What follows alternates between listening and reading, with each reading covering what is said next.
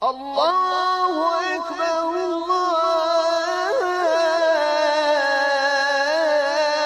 ekber, la ilahe illallah.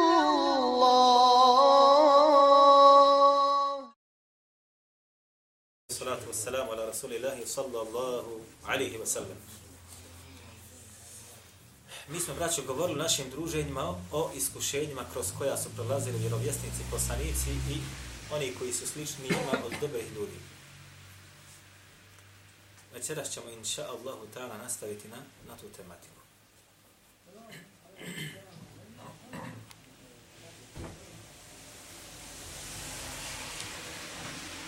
Samo da se malo podsjetimo. Govorili smo, braćo moja draga, da su neki vjerovjesnici ili poslanici bili iskušavani tako da su ih u vatru bacali. Je li tako? Kako smo govorili. Kako su za Ibrahima alaihi salam rekli između ostalog "Qtuluhu au harriquhu fanjahu Allahu minan nar." Kaže, ubijte ga. Kakve su im ideje dolazile? Kako da se riješiš dobrih ljudi? Kako da se riješiš onih koji pozivaju hajru i koji odvraćaju od šeri i od zla? Dan danas tako kuju spletke i zamke. Kažu "Qtuluhu", ubijte ga, ubijte ih. Evo harriquhu, ili zapalite. Ili ga zapalite.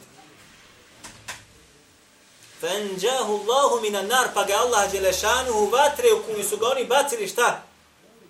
Spasio.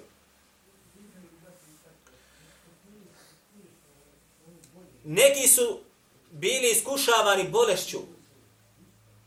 Wa Ayyuba idh nada rabbahu Rabbi inni massani ad-darru. Kaže i Ayyuba kada je ga kada je pozvao ili pozvao svoga gospodara, dovio Allahu dželešanu: Gospodaru moj, mene je bolest opkrvala.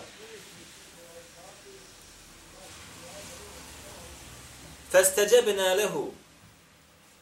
Pa smo mu se, kaže, šta? Odazvali. Fakashafna ma bihi min dar. I od njega smo, kaže, bolest koja ga gotovo bila uništila i opkrvala, šta? Otklonili.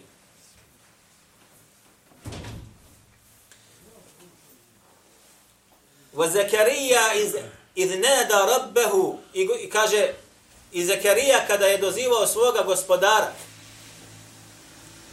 Wa Ayyuba iz nada. Samo dolazi kako? Wa Zakarija iz nada rabbehu. I kaže, kada je Zakarija svoga gospodara dozivao, odnosno molio ga i dovio.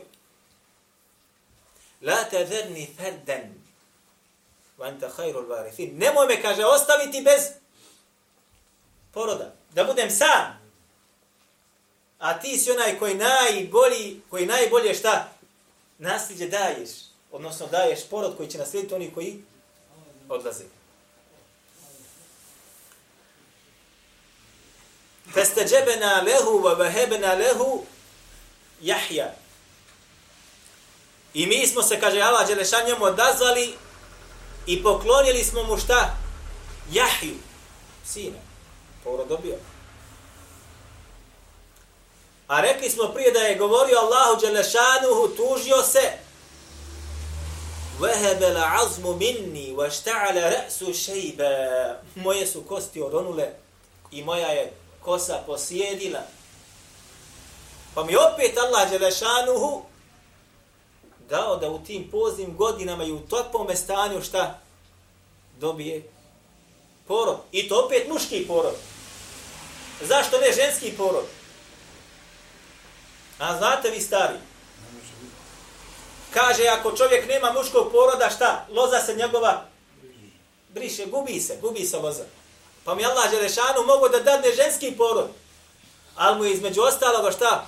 Obradovao ga je da ima šta? Muški porod. Odnosno da se njegova loza ne izgubi. Ovo su razne iskušenja, braćo, kroz koje su prolazili vjerovjesnici i poslanici. Između ostaloga to nasljeđe su preuzeli na sebe oni koji Allah dželešanu odabere da budu slični vjerovjesnicima i poslanicima od vjernika. Jer koliko hoćete nevjernika ima koji imaju takva i slična iskušenja, ali to ništa neće donijeti da doprinese na sudnjem danu. Ništa. Nekada iskušenje može biti, braćo, slatko. Na prvi pogled. Ali takvo iskušenje koje te baca u džehennemsku vatru, ako ga učiniš. Pa jedan od vjerovjesnika rekao: Rabbi siđnu ahabbu ilajje mimma yad'unani ilaj. Ko je ovo poslanik ili vjerovjesnik? Jusuf alejhi selam. Šta je rekao? Kad su ga pozvale žene da sa njima počini blud. Prvo je bila jedna u pitanju. A zatim šta? Kad su došle sve one kod te jedne i kad im je ona obznala o čemu se radi i kad je on izašao pred njih u svojoj ljepoti, sve su poželile sa njim da učine blud. Ko poznaje kuranska kazivanja, a mi smo o ovome govorili, ako se sjećate. Sve. Pa je onda on između ostalo rekao i prijetile se, ako ne budeš to htio da uradiš, dobit ćeš zatvor ili ćeš dobiti neku drugu tešku kaznu. Pa je rekao on: Rabbi siđnu ahabbu ilajje mimma yad'unani ilaj. Kaže: Gospodaru moj, zatvor mi je draži od onoga na šta me one pozivaju. Zamislite, najplemenitije žene tog vremena, najbogatije, a među njima one koji su bile najljepše, pozvale su ga da učini sa njima to što su ga pozvali. Pa je odbio. I prihvatio kaznu kojom su njemu one prijetile. Ko bi, braćo, od toga ili od nas mogao tome da se odupre? Da ti neko od žena najljepših prijeti kaznom ukoliko ne budeš to uradio sa njima. Pa ćemo večeras, malkice, samo da govorimo o iskušenju koje može da dođe od strane ovakvih osoba, odnosno od strane žena. Belajima, teškoćama koje može da ti prouzrokuje ko? Žena. Ne govorim lično tvoja ili moja žena. Uglavnom govori se o iskušenjima žena općenito. Općenito.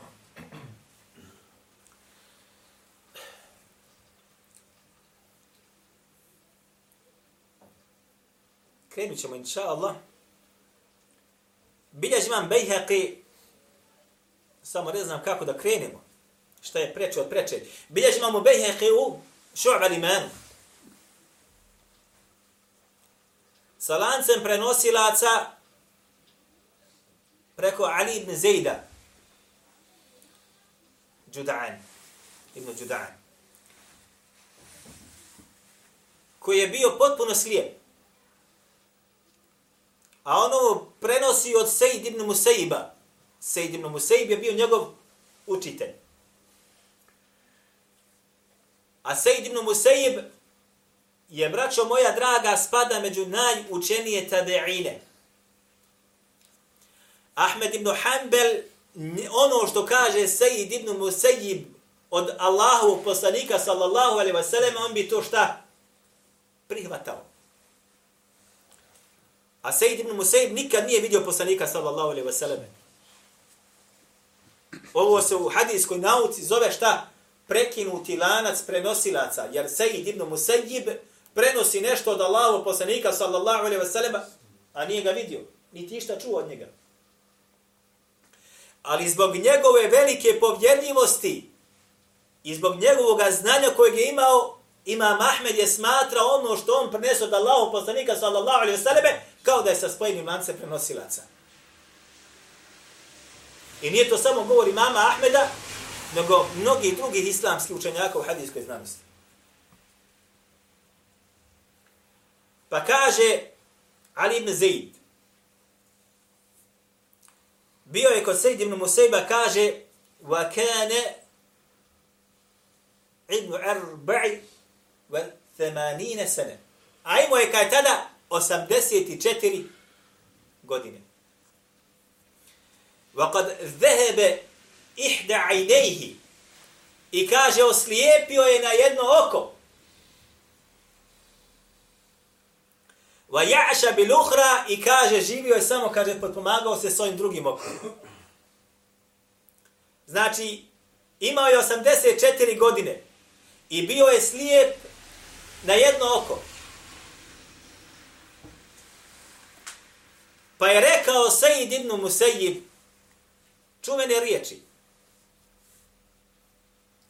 Ništa, kaže, teže mi nije u mome životu na ovome dunjaluku osim žena. Najveće iskušenje koje mogu da imam ga sa ženama. Nije bio on mladić od 18, 19 ili 20 ili 25 godina u svojoj zrelosti i snazi pa da ovo govori. Nego je bio šta? Starac sa 84 godine još slijep na jedno oko. Pa bi ovo govorio. Braćo, u lancu se nalazi ovaj Ali ibn Zaid. On je od prenosilaca od kojeg Muslim bilježi u svome sahihu kao pojačanje, ne u osnovi, i svi su ga smatrali gotovo slabim prenosiocem. Stoga, shodno ovome, ovaj rivajet je slab, jel tako? Međutim, braćo moja draga, Hakim u Mustedreku, kada navodi jedan hadith preko Ali ibn Zejda, kaže između ostalog, ja sam to donio, ovdje zabilježio, kaže, Buharija i Muslim, kaže, nisu uzeli Ali ibn Zejda kao prenosioca s kojim bi dokazivali. Pa je Hafid Zehebi u Talhisu stavio opasku dole, kaže, naprotiv, kaže, one sahih hadith. Njegovi, kaže, hadithi su, kaže, ipak šta? Prihvatili ili dobri. Pa su mnogi kritikovali između ostaloga Hafida Zehebija kad je ovo rekao. Kad su ga klasični učenjaci hadijske znanosti okarakterisali kao slabog prenosioca. Međutim, imamo Tirmidhi, i donio sam to vama da vam pokažem, navod jednom derivajeta o svome sunenu preko Ali ibn Zejda. Između ostaloga dole kaže, on kaže, wa Ali ibn Zaid saduku illa ennehu rubbama jerfa'u šej alladhi yuqifuhu gajruhu. Kaže on za Ali ibn Zejda, kaže on je saduk ili iskreni prenosilac. S tim da je, kaže, znao prenositi hadithe od Allahovog poslanika sallallahu alaihi wasallame, a drugi prenosioci bi ga prenijeli od ashaba. Kao govor ashaba. A on bi ih prepisao kome? Allahom poslaniku sallallahu alaihi wasallam. I u ovome se ogleda mahana ovog prenosioca, Ali ibn Zejda. Ali ibn Zaid. U čemu? Da bi ono što bi ashabi rekli, poput Ebu Bekra ili Omera i Abdullah ibn Omera i ostali, on bi to znao prepisati kome? Poslaniku sallallahu alejhi ve sellem. Pa kad bi taj govor nekoga ashaba govorio, rekao je Allahov poslanik sallallahu alejhi ve sellem. Ovome se ogleda njegova slabost i ovo su zlata vrijedne riječi imama Tirmidije. Jer ga niko nije kritički oslabio toliko da se njegovi hadithi ne prihvataju, nego samo šta? Prihvataju se ako dođe sa nekim drugim putem. Zatim navodimo u Tirmidiji sa lance prenosila se da je Šu'ba rekao Haddethena Ali ibn Zaid wa kana rafa'an. Kaže, pričao nam je, Šu'ba kaže, pričao nam je, kaže, Ali ibn Zaid, pa bi ga karakter, kana rafa'an, šta znači ovo? A bio je, kaže, od onih koji su govore ashaba, uzdizao bi na stepen riječi Allahova poslanika sallallahu alejhi ve sellem. Odnosno, zapampio bi neki govor od ashaba radijallahu anhum. Ali bi nakon određenog vremena, kad bi pričao ljudima, taj govor prenio ljudima kao govor poslanika, alejhi salatu vesselam, a ne govor ashaba. Ovdje u ovom slučaju kog smo mi naveli, radi se o govoru koga? Sa'id ibn Musejba, koji je bio od tabi'ina. I ovom direktor prenosi od njega, još kaže, čuo sam ga kad to i to govori. Što nije na stepenu haditha i nije kao govor ashaba, onaj kao govor poslanika sallallahu alejhi ve sellem, što znači da se ovaj rivajet šta? Smatra makbulom, može se prihvatiti. Ja sam ovo vama mogu da prešutim. Mogu sam da vam kažem, bilježi Bejhaqi o Šu'ab al-Imanu i da vam ništa ne govorim. Ko što mnogi radi. Međutim, emanet znanja zahtijeva da insan pojasni, jer mnogi pregledaju samo to, preko toga pređu i ne pojasni ljudi. Dobro. Ovo je rekao Sejid ibn Musaib, braćo moja draga, zato što Allah poslanik sallallahu alejhi ve selleme kaže u hadisu koji bilježi Imam Buhari, Imam Muslim u svojim sahihima: "Ma taraktu ba'di." Ovo je hadis od Usame ibn Zejda. "Ma taraktu ba'di fitnatan adarra 'ala ar-rijali min an-nisa." Nisam, kaže, iza sebe ili nakon svoje smrti, ostavio iza sebe, nisam ostavio za muškarce fitnu i smutnju, štetniju za njih od žena. Za muškarce. Ništa štetnije nema od žene.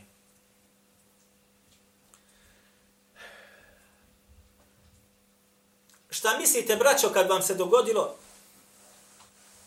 da vas najljepša žena vremena zavede i sa njom se nađeš nasamo i ona hoće s tobom da mi oprostite da počiniš to da počini? Kako bi se insan ponio? Kako bi se insan ponio? Koji Jusuf, samo što on dobio ovdje. Koji Jusuf? Pa ja. Pa i on kaže, i on bi nju poželio da mu Allah nije prikazao. To je način tefsiranja toga dijela ajeta je kritičan po pitanju shvatanja samo bukvalnog tako. Koliko je vjernika, braćo, koji su bolji od mene i od tebe, pa su upali ovaj belaj. Skroz propali. Skroz propali. Ja ću vam navesti jedan primjer kojeg navodi Hafid al-Ijli. Donio sam da vam to pokažem. Hafid al-Ijli je živio, braćo, u 3. hidžetskom stoljeću. Napisao je svoje djelo, zove se Tarihu Thiqat, ili istorija, biografija povjerljivih prenosilaca. Ovo djelo, malo ko da ima od onih koji govore o islamu, jer djelo nije zanimljivo, braćo. Govori o biografijama prenosilaca. Tako da ga mnogi ne žele da imaju svoje biblioteke od onih koji su studirali i koji se bavio. I mnoga takva djela nisu zanimljive prirodi. Nisu zanimljiva kao što su zanimljivi tefsiri, kao što su zanimljive hadithi i tako dalje. Zbog čega?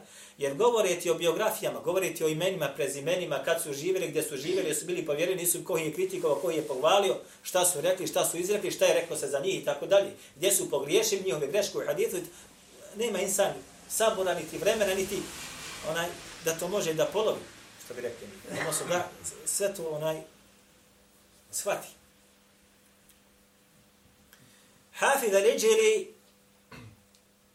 Ahmed ibn Abdillah al-Ijli, je između ostaloga naveo biografiju u svome dijelu Ubejda ibn Umeira, ibn Qatada, Mekki. Naveo biografiju Ubejda, koji se zove Ubejd ibn Umeir. I bio je kadija Mekke, potpuno povjerljiv prenosilac. Za njega bi Ibn Omer znao govoriti, nije mogo da shvati odakle znanje dolazi tome čovjeku.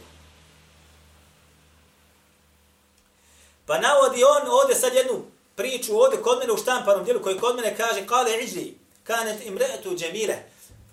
Međutim, u drugim dijelima štampanim kaže se između ostaloga, pričom je, kaže, Ibn Abdullah, jedan od njegovih šehova. Probao sam da se vratim koje od tih šehova njegovih nisam mogu razgovjetnuti. Kaže da je bila u Mekki jedna od najljepših žena. I jednoga dana se, kaže, gledala na ogledalu. Pa je rekla svome mužu koji je bio u prisustvu njenom, kaže, šta misliš, kaže, da li ima neko ko bi mogao da meni odoli? Da se ja pojavim pred njim, da kaže, ne trebaš. Kaže on njoj ima. Kaže, ko? Ko je taj? Pa kaže on njoj, to je, kaže, Ubejd ibn Umeir. Ubejd ibn Umeir. Kaže ona njemu, hoćeš mi dozvoliti, kaže, da ga bacim na iskušenje. Kaže, laqad adantu laki. Kaže, imaš od mene dozvolu. Pa je, kaže, otišla jednoga dana i čekala ga kad bude izlazio iz harema. I kada je izašao, došla je do njega ko biva da ga nešto pita, pa se sa njim, kaže, šta? Izdvojila. Samo ona i on su ostali. Pa je, kaže, otkrila svoje lice pred njim. Kako se navodi, bilo je, kaže, poput mjesečine u vrijeme zore. I rekla mu, ja sam iskušana s tobom, i šta god hoćeš da radiš, radi.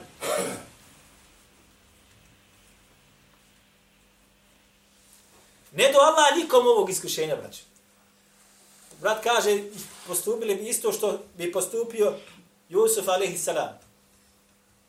Mnogi jači od svih nas ovdje su pali na ovakvim ispitima. Sa ružnijim žena od ove žene. Pa je on kaže, ako budeš potvrdila sve što ti budem govorio, ja ću, kaže, da uradiš, hoćeš ti da uradiš. Nije nikakav problem. Kaže ona njemu, sve ću da potvrdim. Samo što prije, kaže, da uradi sa njom to što treba da uradi ko biva. Pa je on kaže njoj, dobro, šta bi ti, kaže, uradila? Bil to, kaže, sad uradila sa mnom, a kaže, melek smrti ti došao, kaže, da ti čupa, što bi rekli mi, dušu.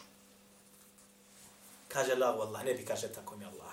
Bil, kaže, to uradila, kaže, a spuštaju te, kaže, u kabu i čekaju te dole da te ispitivaju meleki i tako dalje, kaže, ne bi. Pa je nabrojavao sve do ulaska u džehennem. Kaže, ne bi to uradila, kaže, tako mi Allah. Pa se, kaže, vratila svome mužu nazad, komentar.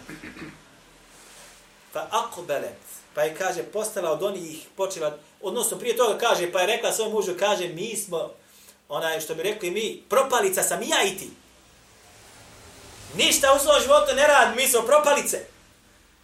Pa je, kaže, počela da klanja, pa da posti i, kaže, da obavlja noću, kaže, noći namaz. Pa mi njen muž, kaže, govorio, subhanallah il azim, kaže, وَمَا لِي وَأُبَيْدِ ibn Umeir أَفْسَدَ عَلَيَّ زَوْجِي. Šta mi, kaže, uradi Ubejd? Moju mi je, kaže, ženu šta? Pokvario. Pokvario mi je, kaže, ženu. Kanet fi kulli lejletin arusa. Kaže, svake noći mi je bila, kaže, poput mladi, kad se čovjek oženi pa prvi noć je dove, svake noći mi je tako bila.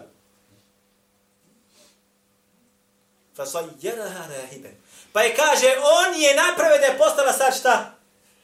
Isposnica, odnosno ona koja više nema vremena za mene. Nego noći provodi kako? O ibadetu.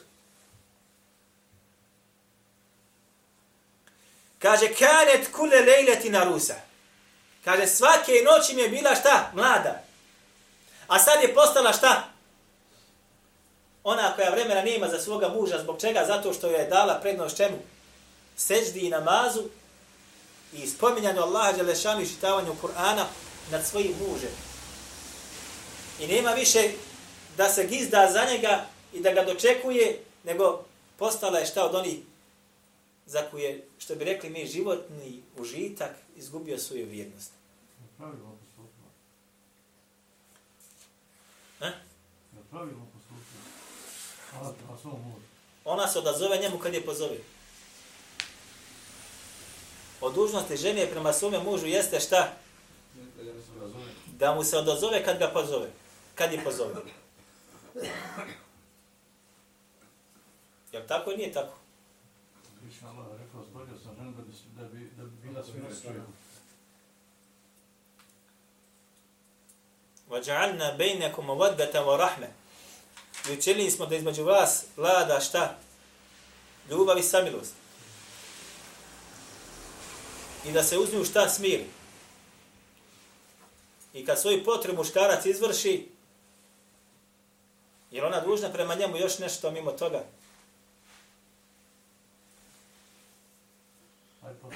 Znači, samo kada je pozove, ona se njemu odazove. Kad god je pozove, odazove se.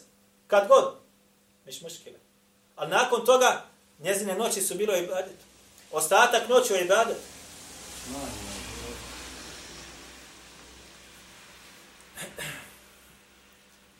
Kaže Allah subhanahu wa ta'ala: Ja juha ladine amanu, inna min azvađikum wa auladikum adubun lakum fahdaruhum.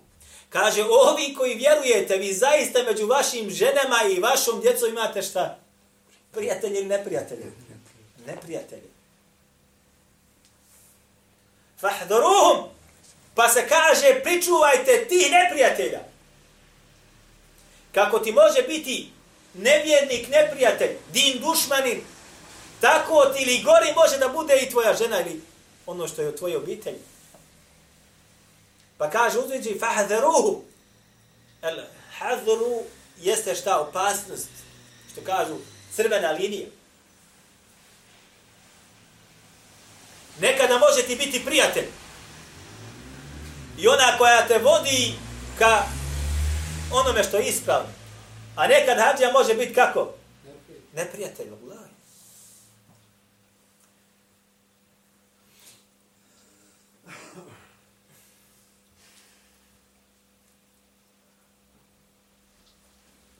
Navod imamo Taberi od Ismaila, od jednog od tabe'ina koji je, od njega bilježi Bukhari, Muslim i četvorica autora Sunena.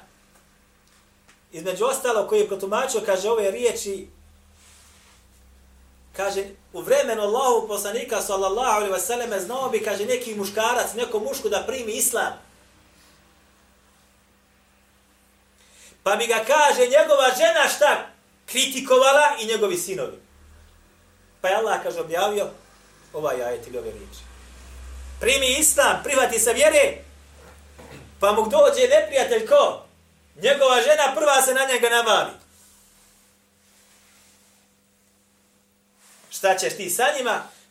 Si ti normalan?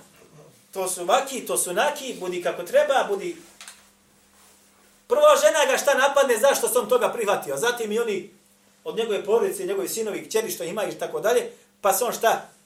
Ostavi to što već primio. Vi znate dobro koliko je onih bilo koji se prihvatili onoga što je još bolje od ovoga na čemu smo mi daleko. Pa kad je došao kući, kad je saznala njegova žena da on to praktikuje, prihvaća se, mijenja svoj sistem života, šta se dogodilo? Počela je šta? Prepirka. I odvraćanje ženi od tog hajra. Pa je bilo njemu ili da se pokori njoj i njenom zagrljaju, ili da se pokori Allahu dželešanuhu i onome što vodi ka džennetu. Pa su mnogi se pokorili kome? Njoj. I postali su njeni robovi. وَمِنَ النَّاسِ مَا يَتَّخِذُ مِنْ دُونِ اللَّهِ أَنْدَادًا يُحِبُّونَهُمْ.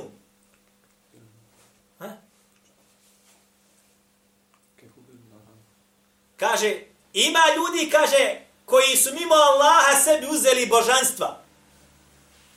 Stavili ih na stepen ljubavi prema tom božanstvu kao da je veće nego što ima stepen ljubavi prema Allahu. Yuhibbunahum ka hubbillahi. Vole ih kao što se kaže Allah dželle šanuhu šta? Voli. Pa kad mu žena kaže sjedi, ne iđi, nader se večeras, dobro, odmah se pokori. Sjedi, ne idi u džamiju, ne klanjaj, odmah se pokori. Zašto? Ako se bude usprotivio njoj, možda neće večeras sa njom biti lijepe priče.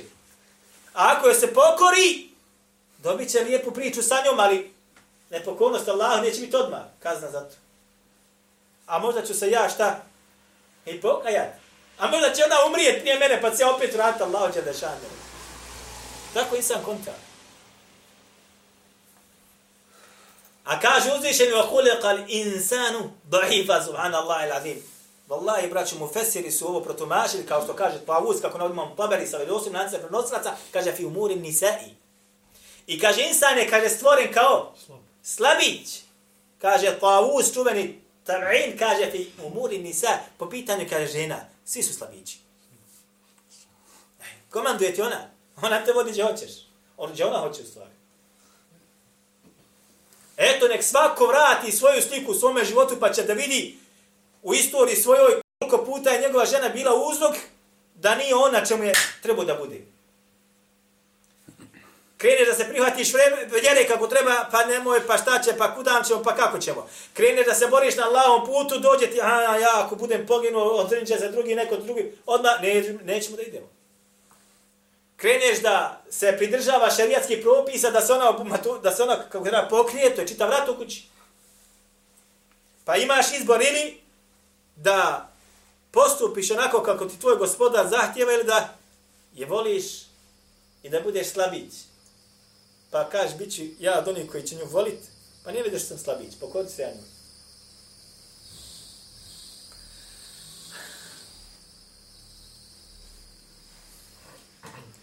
Mnogo je, braćo moja draga, primjera gdje su ljudi ili muškarci se, da mi, ako se može tako da kaže, zaljubili i ostavili svoj život u ženama, ako bi bili trezvene